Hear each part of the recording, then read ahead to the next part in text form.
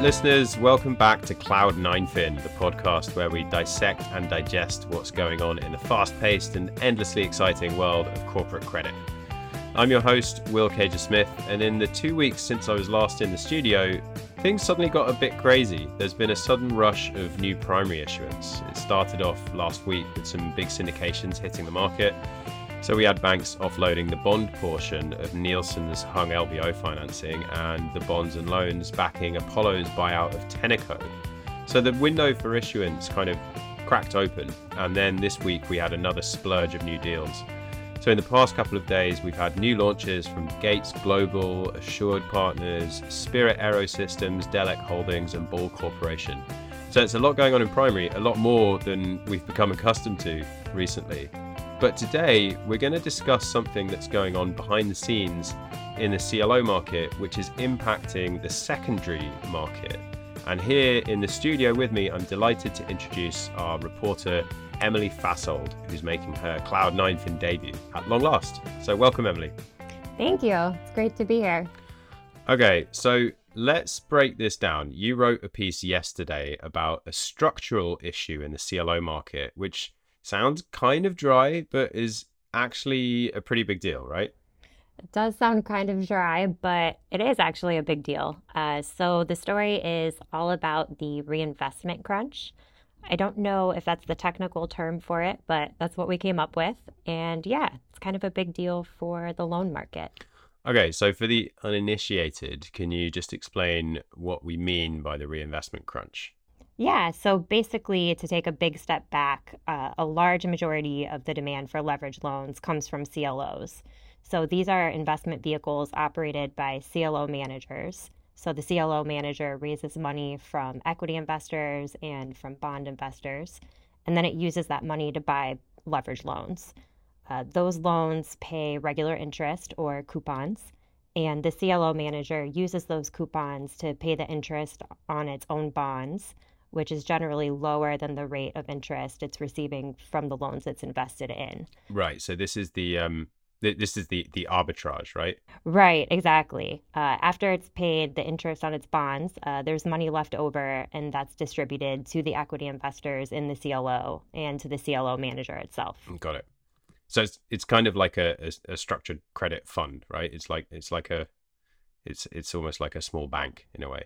Right, exactly. And there are a lot of rules about how the CLO manager can and can't operate. And one of those rules is that the manager has a certain number of years to actively manage its loan portfolio. And this is called the reinvestment period, which is what we were writing about.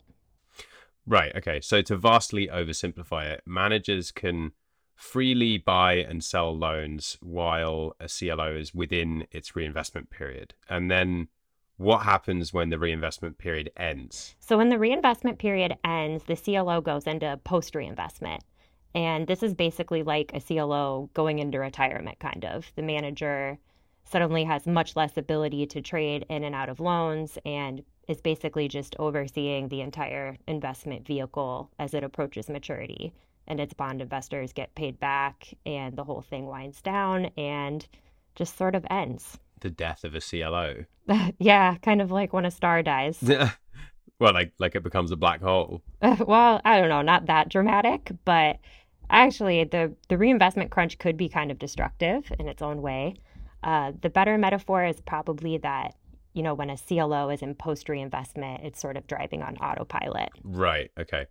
But in this case, it sounds like it's on autopilot and suddenly flying into an asteroid field where it would probably be helpful for the pilot to be able to take the wheel and actually drive. Yeah, kind of. So basically, when we talk about the reinvestment crunch, what we mean is that a much bigger proportion of the CLO market than usual is about to enter post-reinvestment. And to your point, that means that they're going to go on autopilot at maybe the exact wrong time. Right, okay. So I have a couple of questions. Let's do this in two stages. First of all, why are there suddenly more CLOs that are about to enter this post-reinvestment period? So there's a few reasons. First of all, back in 2020, when the pandemic hit, one way that CLO managers responded to all the uncertainty and market volatility at the time was to structure CLOs that had shorter reinvestment periods. So in normal times, CLOs tend to have a 5-year reinvestment period, but in 2020, it was more like 2 or 3 years. Right. This is what you call print and sprint. Yeah, exactly. It's just a way for CLO managers to keep doing deals and raise cash to invest in loans despite all of the volatility.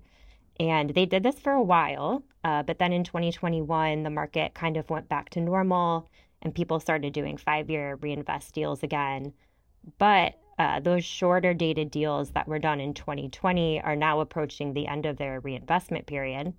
So it's basically impossible for them to extend it. Right. So in normal times, you tend to see CLO managers extending their reinvestment period, like extending that period where they can actively trade loans. And how do they do that? Right, exactly. They'll basically reprice or refinance the CLO structure. Basically, they'll reset the clock on the entire vehicle, which extends the maturity on the bonds they sold to finance the CLO. And this gives them more time to actively manage the portfolio. Okay, so why can't those pandemic era print and sprint deals that were issued back in 2020 and are now coming towards the end of their reinvestment period, why can't they do just that? Why can't they reprice or refinance? Right. I mean, obviously they want to, but the thing is, the debt market is really expensive right now. So it doesn't make sense for them to do it. If you created a CLO in 2020 when interest rates were really low and you reset it now when rates are really high, you're going to be paying a much higher interest rate to your investors, which squeezes your arbitrage. Basically, the difference between the interest you're being paid by the loans you invest in and the interest you have to pay on the money you borrowed from your investors. Right, got it. Okay, so to my second question, why does this matter for the secondary leverage loan market? Yeah, so to bring it back to the loan market, basically this means that CLO managers have less ability to extend that reinvestment period. So they don't really have an option to stop their CLOs from going on autopilot. And the reason that matters is that suddenly a huge portion of the leverage loan buyer base is going to be severely restricted in terms of what they can buy and sell. Okay, so yeah, so that is not helpful right now because the economic environment we're in or that we're entering right now is exactly the time that you really want to be able to freely buy and sell loans, to manage your exposure, trade out of credits that you're thinking are going in the wrong direction and into stuff that is performing better, right? Exactly. Loan investors have been, complaining for months that secondary market liquidity isn't great. And now this is probably just going to make things even worse for them. Okay.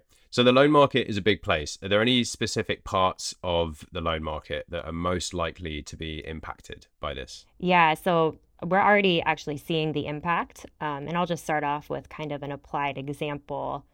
This is a European situation, so it's not a US deal, but it very much speaks to what we're talking about. There's a company called Keter. Yeah, they make sheds? Sheds and so much more.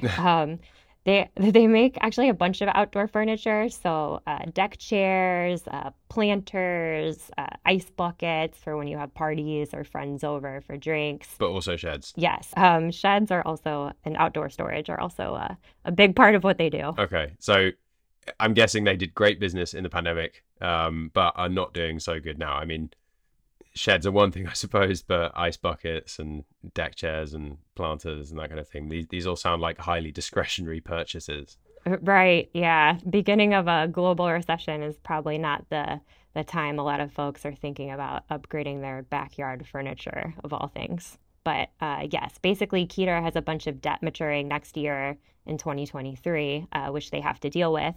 And the regular primary market isn't really an option because rates are so high. So they've been trying for a while to persuade their lenders to extend the maturity on their term loan, but they're having a really hard time doing that. And is that all because of the reinvestment crunch?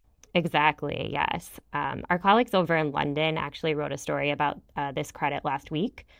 Basically, a lot of Keter's loan is held by CLOs, and a lot of those CLOs are no longer in their reinvestment period. They've entered post-reinvestment. And for many of those CLOs, that means they can't participate in the amend and extend of the loan. Even if they want to, because, I mean, if I were a lender holding this company's debt and I really believed in them, I might be happy to extend the maturity on the loan because I'd rather be paid back 2 years late, but in full, as opposed to pushing the company into a restructuring right now and the whole valuation getting haircut and maybe only getting like 70% of my money back. Yeah, unfortunately, even if these CLO managers wanted to extend, they're not allowed to because they're in the post-reinvestment stage. And for example, an extended loan might count as a new deal, and they're not allowed to invest in new loans while they're in post-reinvestment. Right. Yeah, there's just a lot of different rules around this.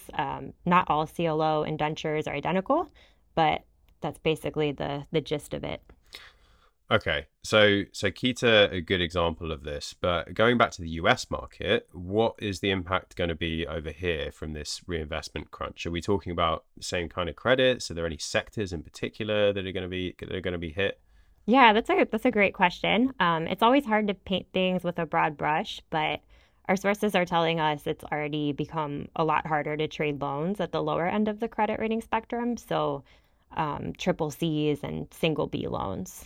Right. Yeah, we've definitely seen a bit of a flight to quality in the loan market recently, and obviously that definitely reflects broader pressures, like just pressure on the economy and the kind of rising pace of downgrades. But it is also because, speaking of downgrades, it's because of this other structural CLO feature, which is the triple C bucket. Yeah, basically, most CLOs are only allowed to hold a certain percentage of their portfolio in triple C rated loans.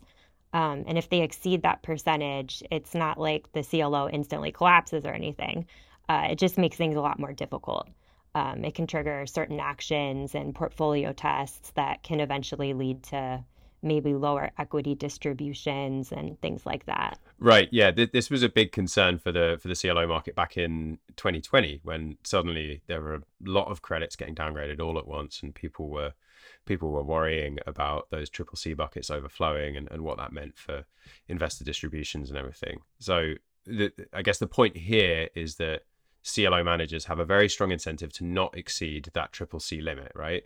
Exactly. And that's why right now, as the economy sort of slows down and the pace of loan downgrades rises, CLOs are under a lot of pressure to manage their exposure to triple Cs, or to loans that are even just at risk of becoming triple Cs soon. Right. So this is why the liquidity thing is a problem.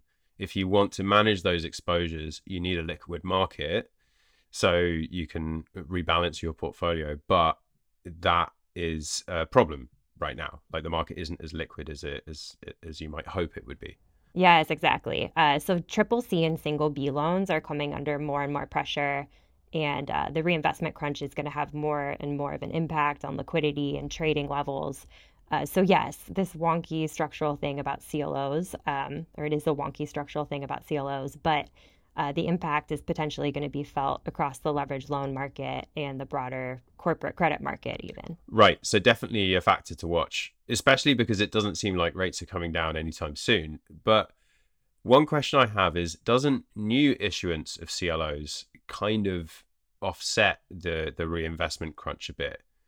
As in, if more new CLOs are being created, surely that leads to a smaller proportion of CLOs that are outside their reinvestment period, because the new ones are kind of replacing them, and they will be within reinvestment. Yeah, that's true in theory, but recently issuance has been a lot lower, and also managers are doing print and sprint deals again, kind of like back in the pandemic. Oh, right. So even if we get through this reinvestment crunch, we could maybe have another one in a couple of years.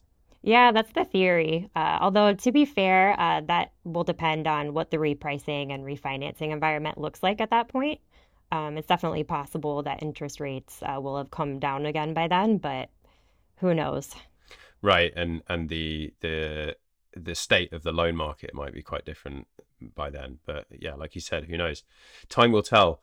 Well, that's a good excuse to check back in on this trend in a few months' time, especially now that you've made your Cloud 9fin debut. Yeah, definitely. We'll be keeping an eye on it. All right. Well, until next time then. Thank you so much, Emily. Thanks for helping break all of this down. Yeah, no problem. Thanks for having me. All right, well, that's all we've got time for this week. Thank you for tuning in, and we hope you enjoyed this episode. If you have thoughts or questions, or just want to say hi, drop us an email at team@9fin.com. We're always happy to hear from you. Don't forget to check in with our London colleagues next Thursday for an update on all things Europe. I'll be back again the week after that. Until then, as always, take care.